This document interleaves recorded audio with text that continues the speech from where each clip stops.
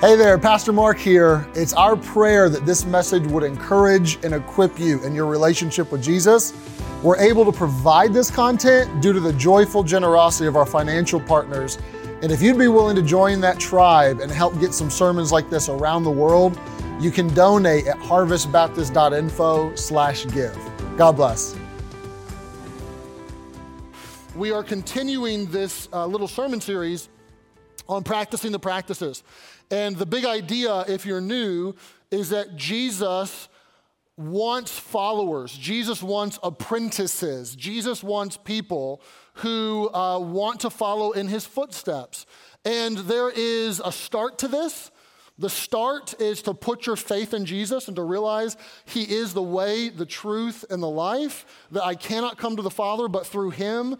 The start is repentance and faith. Jesus, you are my Savior. You are my Master. And I feel like the choir and the songs this morning did such a beautiful job of articulating those truths of the gospel. But that's where you start. The goal, or kind of the finish line, if you will, is to be able to join Jesus on mission. It's to be on about what he's on about in the world.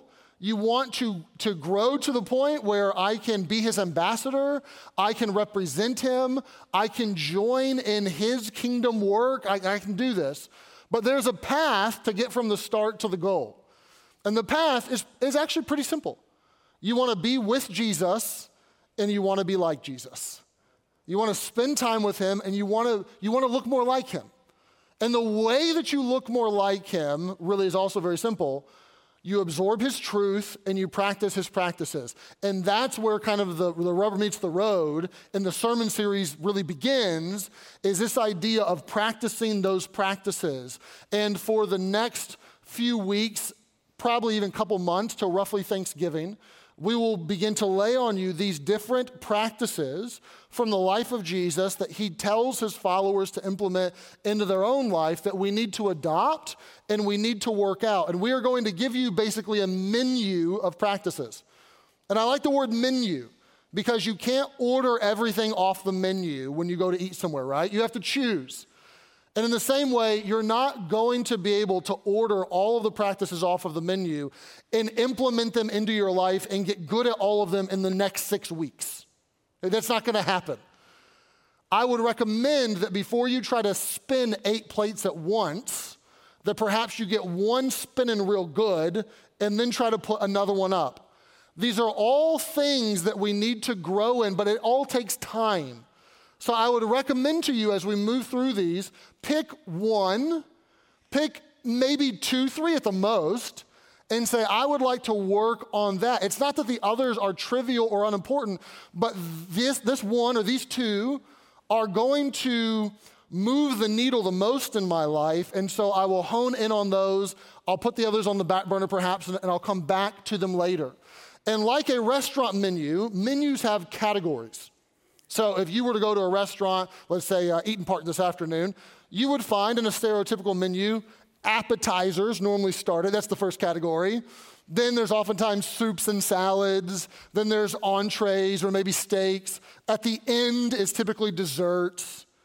There are 2 categories of practices that really serve the menu. And the 2 categories are disciplines of abstinence and disciplines of engagement, or practices of abstinence and practices of engagement. And you need to know that kind of all of the practices we're looking at will fit into one of those 2 categories. And like a doctor prescribing the right medication for whatever ails you, you can actually pick the right practice for what's going on in your life spiritually at the moment. So as a rule of thumb, if you're like, how do I know which practice I should choose? As a rule of thumb, if you're struggling with being cold spiritually, or apathetic, or spiritually numb, or you should want to pray or evangelize or be generous, but the want to isn't there, if that's where you're at, then you would probably want to choose a practice of engagement. That will get the spiritual juices flowing. That will get the dead fire burning again. And now, on the contrary, if you're struggling with feeling overwhelmed or perhaps run down, too busy, addicted, perhaps lacking self-control, then a practice of abstinence would be in order. So you want to be able to know what's going on in my life, and broadly speaking, which category would I lean to? You need both of these, but some of you may need practices of engagement more, and some of you may need practices of abstinence more. So, for example, sometimes a practice of abstinence is in order. We live in a culture that is very fast-paced. If you have ever been on a mission trip to, especially not a first world country, maybe a second or third world country, it becomes immediately apparent to you how busy and frenetic our culture is as opposed to many others. And we can go, we can do. There's constantly an opportunity. There's all of these even opportunities that they're masquerading, really. They're distractions and they're not helpful for us, but they're there. And oftentimes you can have this proliferation of things to do, places to go, people to see, that you become so busy that you now need to step back and you need to have a practice of abstinence.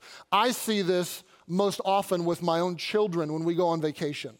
How many of you have children that are young, or you once had children that were young and you went on vacation together? Raise your hands. Okay, the vast majority of us. Here's what happens on my family vacations. You tell me if you're the same.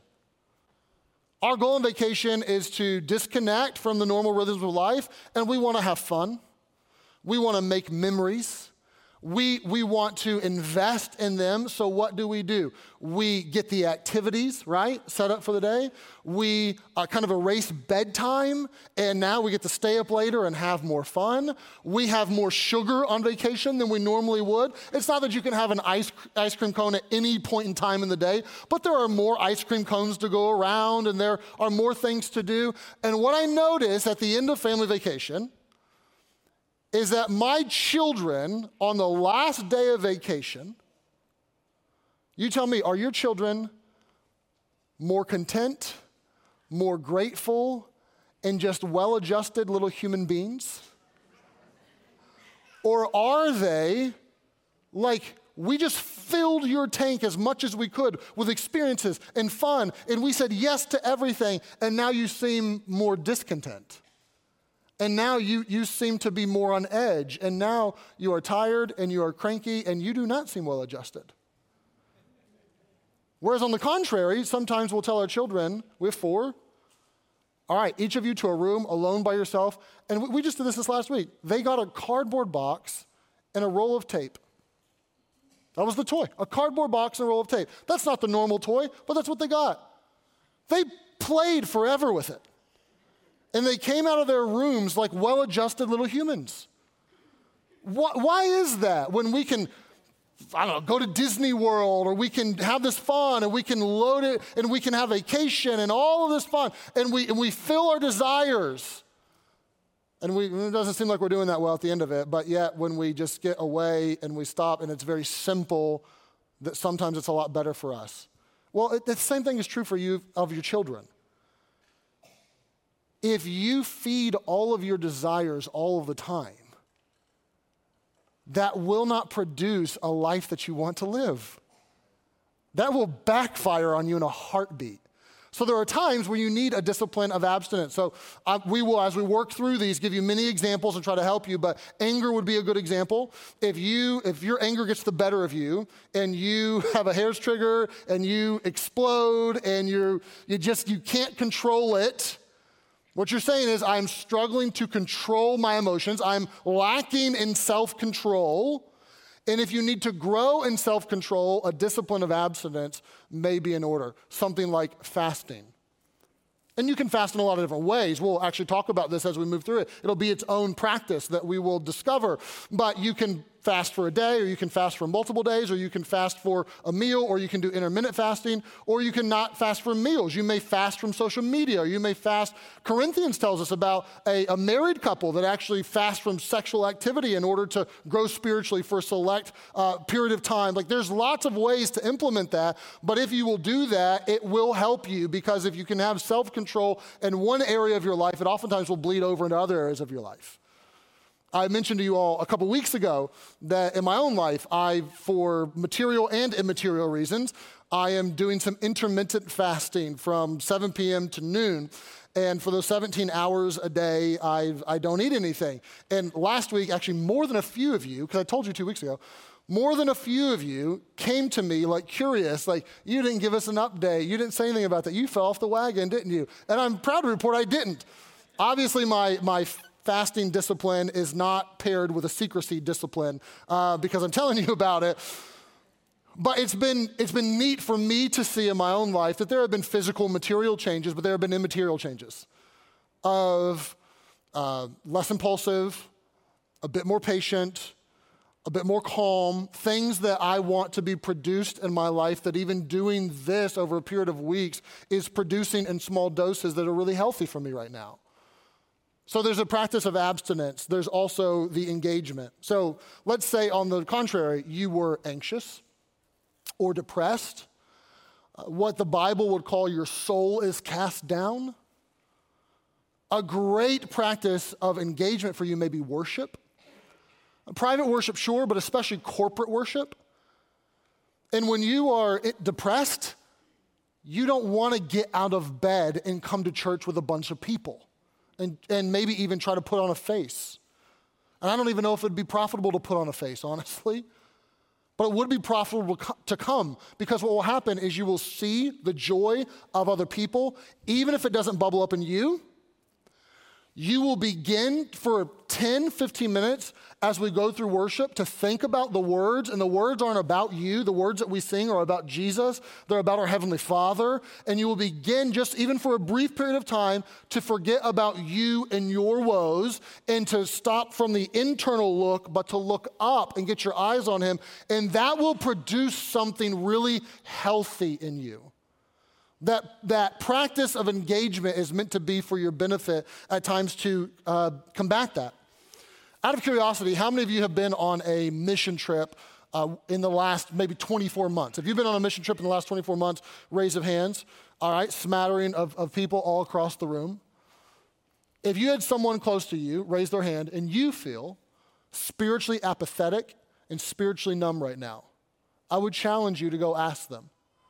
When you went on that trip and you engaged and you served and you gave of your time and you gave of your money and you evangelized on the mission trip and you spent yourself, did you come back saying either A, I have given of myself, I have done my due diligence, good till next mission trip, or did you come back saying, I want to go on another mission trip? Why did I go all that way to evangelize when there are people to evangelize here at home? I want to give more to missions this year.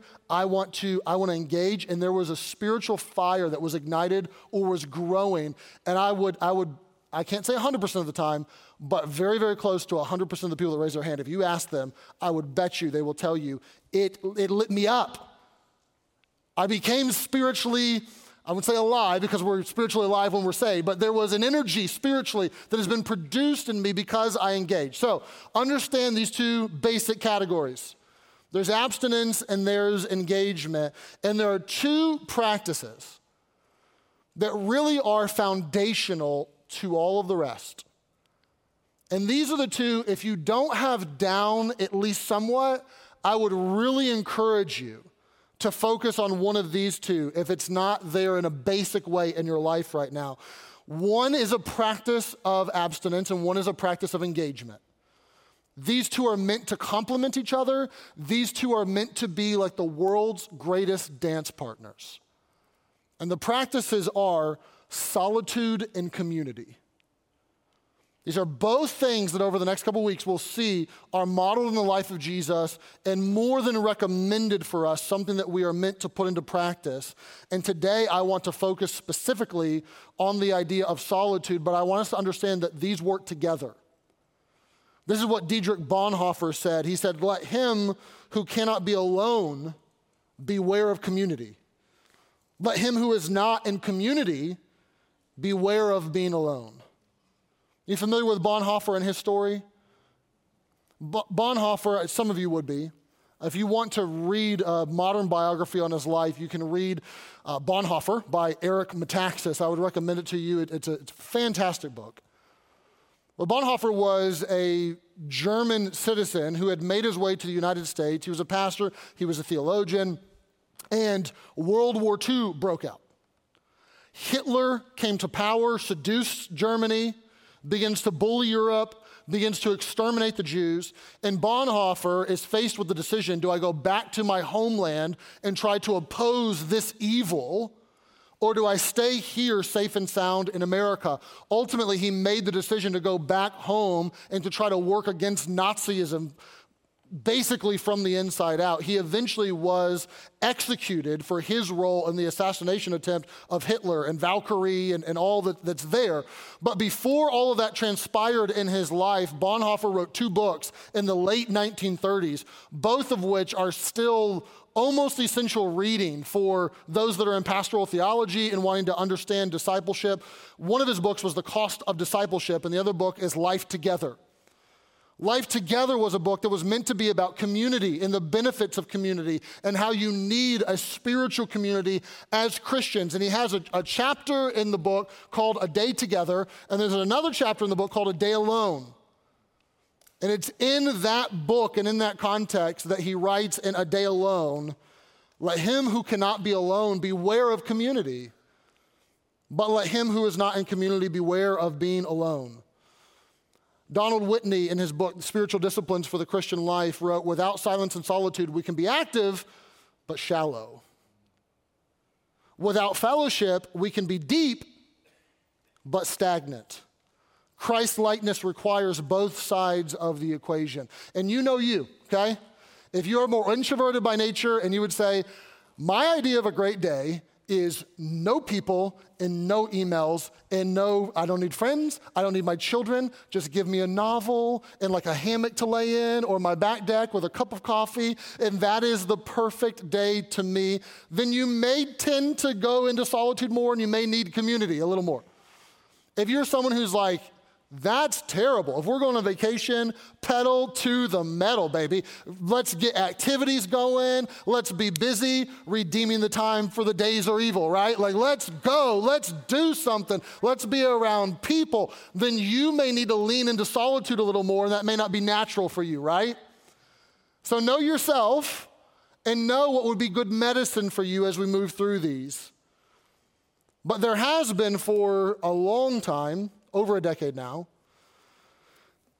a wave of voices, both Christian and non-Christian, that have done their best to point out the potential perils of our modern, digital, always on, always connected, constantly distracted, never bored environment that we find ourselves in today. We live in a unique time to be here in 2023 in America, and there's a cultural moment that is different for us than it has been for much of the world, for much of history. I actually like the way that John Mark Comer argues it, a former pastor, and now he runs a Christian nonprofit, but he argues that 2007 will be an inflection point when the history books are written that is similar to 1440. 1440 was the invention of the printing press, and if you take world history, that's going to be a part of the curriculum. That the printing press revolutionized Europe and in turn revolutionized the world. And in 2007, something revolutionary happened. The iPhone was released out into the wild. We had Wi-Fi at this point in time and things were digital, but it became very different. The App Store became a thing. Facebook went from this college thing to anyone who had an email could now sign up for Facebook. The dot-com boom that happened in the Silicon Valley and all these tech companies began to explode. Google, all of these things began to happen to us, and information became, it used to be, I don't know, I had to ask my grandma if she knew, and if she didn't, nobody knew.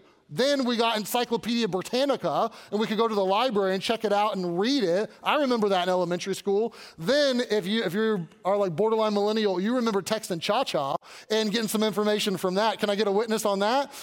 And then, thank you. And then Google came along, and now we get information whenever we want. It's always there. And now we're constantly connected. Twitter in 2007, this micro blog, boomed and became global, and everything began to change. The waters that we swim in now are vastly different than even 15 years ago that I can remember as a child. I can remember what it was like to go to Kentucky Kingdom, that was Louisville's version of Kennywood, and wait in line for a ride, and you were bored. You know what that was like? It was an hour to ride the Phantom, and what did you do? Nothing. There was nothing to do. You stuck gum on under the rail, or you tried to have a conversation, but there was no phone to pull out. There was no scrolling through the scores or the social media or doing something to keep yourself connected. That wasn't a thing. I can remember flying in junior high, and there was no TV in the back of the seat in front of me to give me shows and to give me movies and to have things. There was no Wi-Fi on the plane. There was no one with a Kindle across the aisle to pull it up and read a book. You had two options: bring a physical book or be bored. That was it. That's all you had. And that was like not that long ago. It feels like forever ago, right? Dial-up internet where you waited on it was not that long ago. But things have changed, and now, oh man, we are always connected. We are always on. What we thought with all this technology would allow us to do is we can do the same amount of work, but we'll be able to do it in half the time. So we will be able to work like 4-hour work days. Yeah, right. Joke's on us. Now we can do double the work in 8 hours and stay connected after work's done.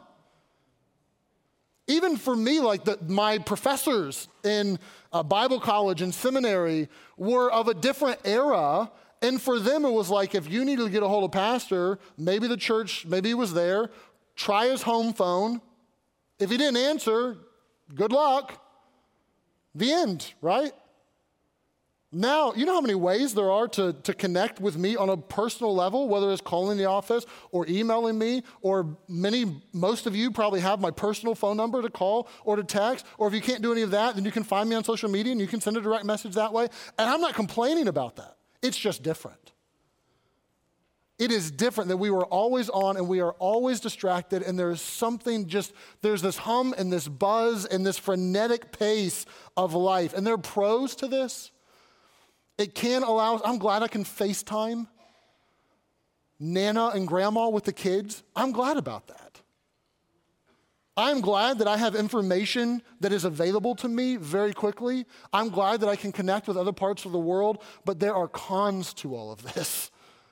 If you are not careful, and there is not a practice of solitude, then you will be robbed of meditation. You will be robbed of reflection.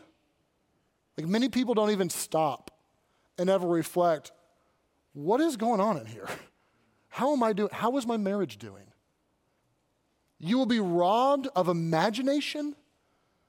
That even these little vestiges of moments or spaces where we were alone with our thoughts and our imagination or creativity could happen. And for some of us, that was whittled down to like the car ride or the shower or laying in bed at night. But even those now have been so immersed in connectivity that there's the radio going and there's music going and there's a podcast going and there's something happening, and we are connected even in those moments constantly.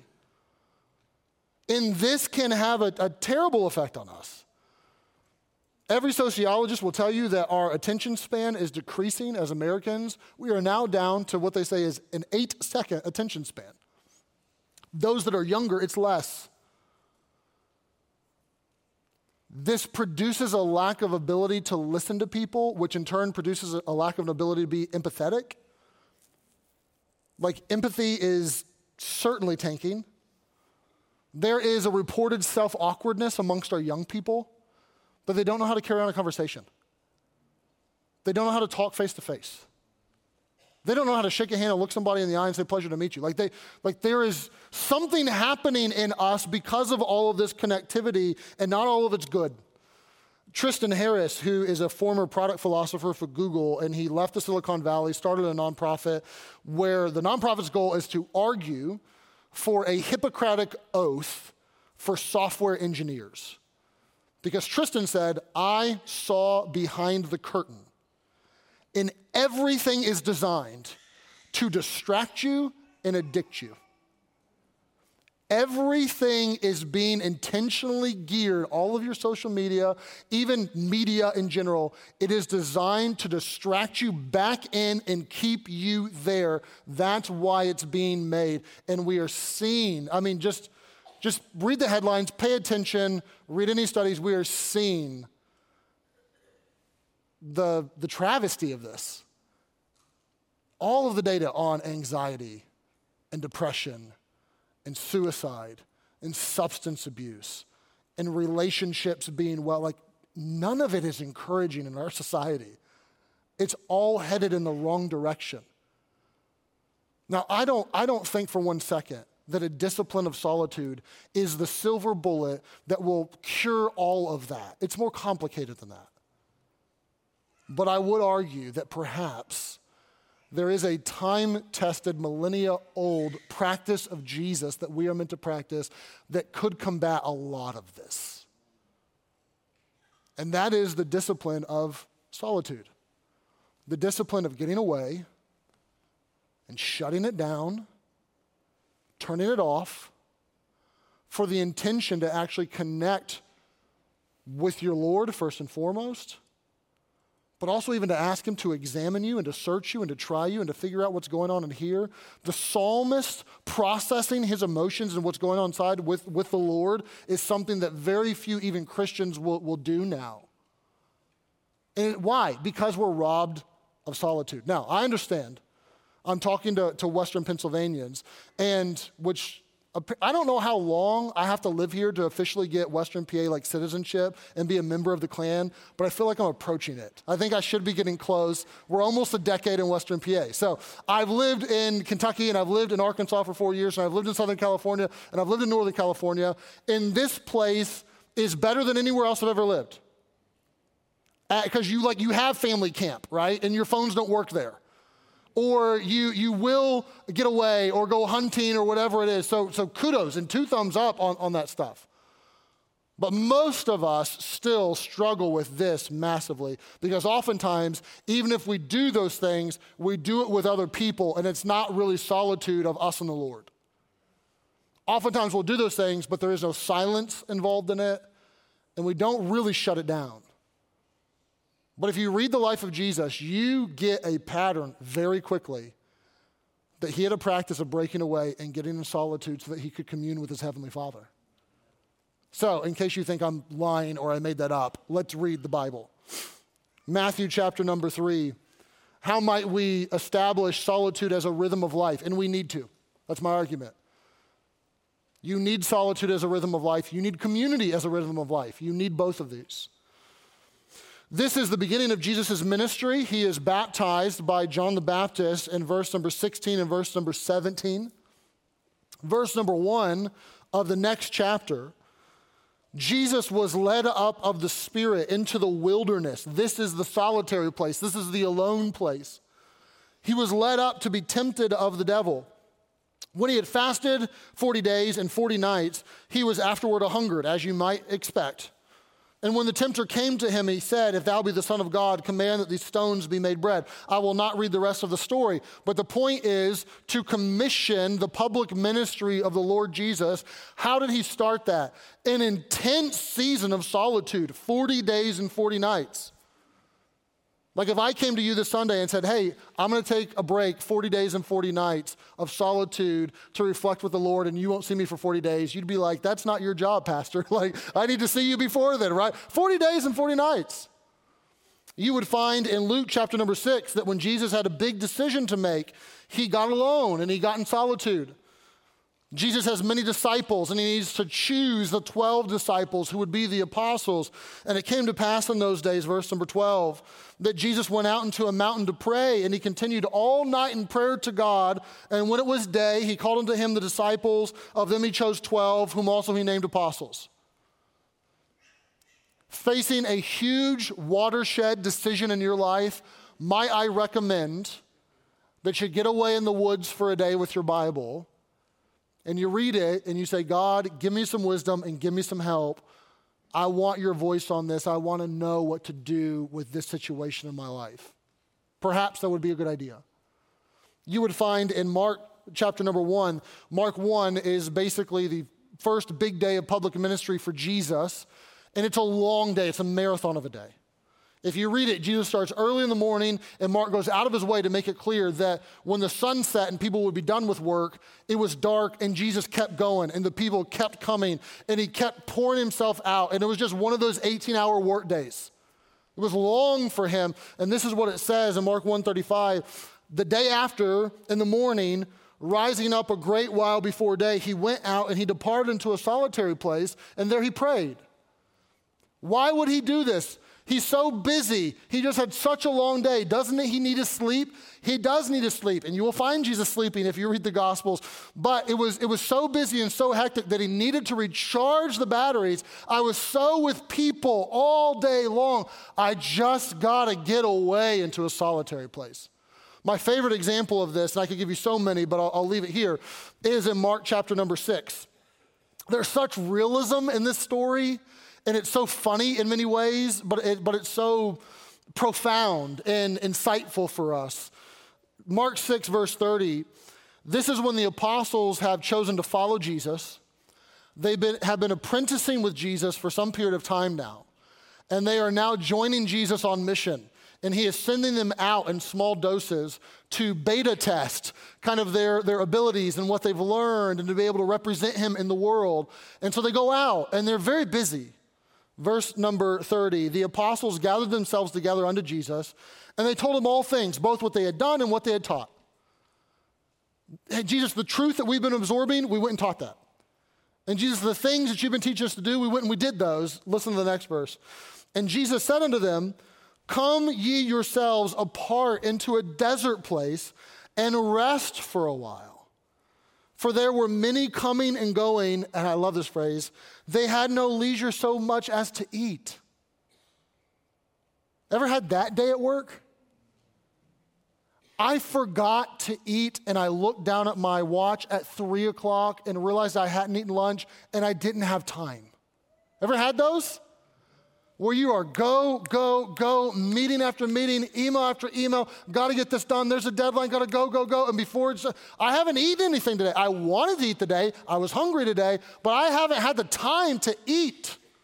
This is where they're at, and Jesus knows it, and he says, guys, we got to hit the pause button. Well done, great, fantastic, but come on, let's get away. Let's go to a desert part of the place, and listen what happens. They departed into a desert place by ship privately. And the people, they saw them departing, and many knew him, and they ran afoot. So they didn't get in a ship, but they ran afoot thither out of all the cities and outwent them or beat them or got to the desert place first. And they came together unto him. So when he came out of the ship, he saw much people and was moved with compassion toward them because there were sheep having a shepherd, and he began to teach them many things. How many of you know that feeling?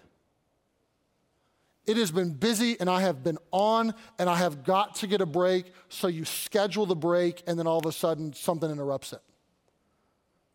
Mom calls, the emergency at work pops up, the kid gets sick. This was supposed to be not just a me day. I know that that's a thing in our culture, but a me and God day. This was supposed to be a solitude day. This was supposed to be a rest day, and here it is in my face again. What realism, right? Jesus and the disciples face this as well. And what does Jesus do? In this particular moment, he begins to teach them, and he has compassion on them, and he puts his own needs and his disciples' needs even to the side and begins to invest in them.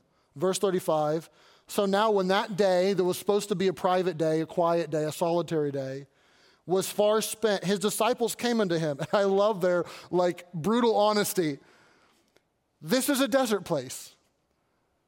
Jesus, we're like in the woods, man. We're supposed to be alone, and the time is far past. We spent the whole day, so send them away. Can you get them out of here? This was designed to be a practice of solitude for us, and it's been anything but. So can you send them away that they may go into their own country roundabout and into the villages? And listen, they need to buy themselves bread, for they have nothing to eat. Jesus, we're in the wilderness. There's not even a Dollar General around. They got to go home, right? And if there's not a Dollar General around, mark it down. You're in the sticks, okay? Because they're everywhere. Jesus, send them home. And what happens? I'm not going to read the story. He doesn't send them home. Feeding the 5,000 happens. This miracle. But the miracle is more ministry. It's more people that need a touch from God, and he pours himself out. And then listen to verse 45. Straightway, the end of the feeding of the 5,000, after this marathon of a day that was supposed to be a day that was solitary, he constrained his disciples, get in the ship. Constrained means like he had to twist their arm. Get away from me. Have moms ever felt that way? Right? You love your children, but there are some days where it's like, can you please get away from me? I would just like a break. Leave me alone. He constrains them. Get into the ship. Go to the other side. And then he sent away the people. All the introverts in the room were like, now this is a practice I can get behind, right? Like, can we have the practice of dismissal? Like, come over for dinner or hospitality. It's been a good 30 minutes. Let's get your shoes and your coat on your way. Be gone, you knave. Get out of here. He sends them away. Get out of here. And what does he do? Well, you know what he does. When he sent them away, he departed into a mountain to pray.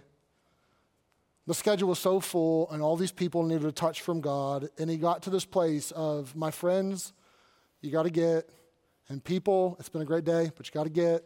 He could have kept feeding them. He could have done more miracles. You got to get. I need some time alone. I need to pray.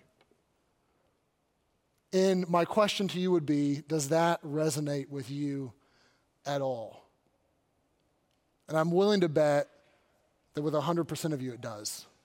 And I know this because you're human. You're meant to have community, and you are meant to have solitude. Not loneliness, but solitude. You're meant to have silence sometimes. Like, you're made this way. And Jesus knows how life is best lived. I would say it this way even, that a practice of solitude, not only will it lead to human flourishing, like in your own life, in relationships with other people, but most importantly, in your relationship with the Lord. Now, you can take this solitude, and listen well on this. Inside of that solitude, you could put fasting. You could put prayer. You could put scripture memorization or meditation. You could put even listening prayer of, God, I just want you to speak to me and search me and talk. There's a lot of things you can put inside of that, and you can couple solitude with so many other practices. But there has to be a rhythm of solitude if you want any sort of spiritual depth. There just has to be. Jesus knew it, and we should know it too. Now, if you're good at this, then maybe community is going to ring the bell for you more.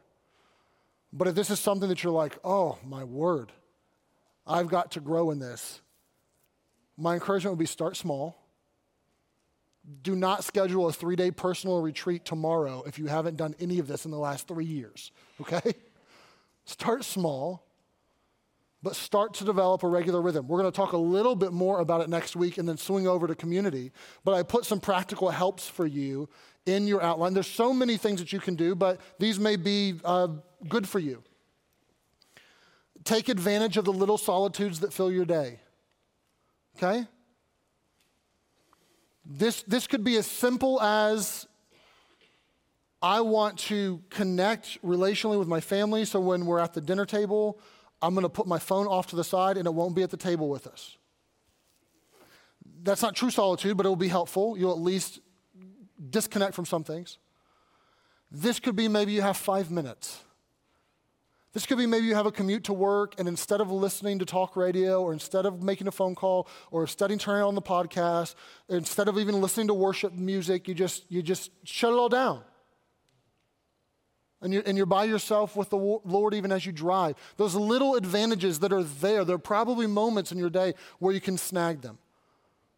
But you can go beyond that. That's not going to service you full stop. You need more than that. I would recommend that you maybe create a prayer or a solitude closet or place. Jesus talked about this in Matthew 6 when he told us when we pray to go into our closet, and he begins to recommend a discipline of secrecy, and more to come on that later. But he recommends certainly in that moment that we're praying alone in our closet, and some have developed, it doesn't have to be a literal closet, but a prayer closet or a solitude closet of sorts, just that spot that is your spot to get alone. What is your wilderness? Is it family camp?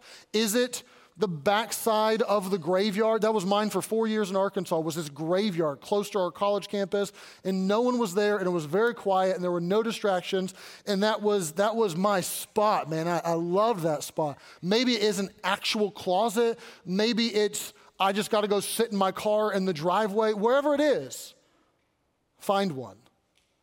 Then if you want to really begin to grow, I put for you a part of Richard Foster's Rhythm of Solitude that he recommends in his book, The Celebration of Disciplines.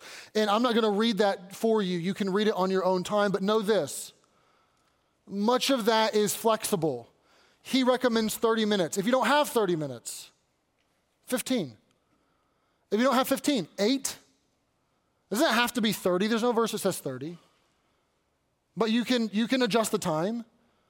You can adjust exactly what he says. If he says, day 2, get free of technology and take a walk. Well, my knee's hurting me. Okay, then sit in your recliner. It doesn't have to be a walk. You can adjust that, but you can read through that. You can begin to get a little bit of a practical vision of how you might be able to implement this into your life on a daily basis. But the goal would be this. It's not solitude. If you are not alone and free of distraction, the most of the time the thing that's going to distract us is technology. Take your Apple Watch off. Leave your phone in the car. It has an off button. Turn it off. Like, get free of that distraction. And just that being alone and being silent and quiet has tremendous benefit by itself. But you don't want to leave it there. You want to begin to engage in your relationship with the Lord. Read your Bible for a bit, pray for a bit, ask him to speak with you, but begin to put that into practice little by little by little by little. I think what you'll find is that it will have benefits for you, not just your relationship with the Lord and you feeling closer to him, although that is paramount. You're never going to feel close to your spouse if you never have alone time with them. But also you're going to find that something begins to happen on the inside. Something calming, something peaceful, like my kids in their room with a cardboard box instead of going pedal to the metal at Disneyland for a day.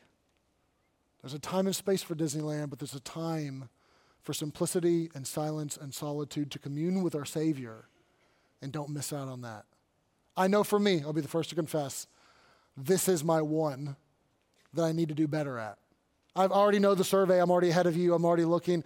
This is my one that I really want to up my game on and improve on, and maybe for you it is as well, to implement a practice of solitude into your life. I think here would be a fitting way to close today. We always close with an invitation and inviting you to pray. Today, though, we're going to pray. I'm going to give you 90 seconds. Scratch that. I'm a little later than I thought. I'm going to give you 60 seconds. To stop. And even though you're not alone, you can be alone in your own heart and mind with the Lord right now. And we're even going to make it silent. We're not going to play a piano or any background music. I'm going to give you 1 minute to stop, and I'll do it with you, and just to talk to the Lord. If you don't have anything to say, then say, God, speak to me.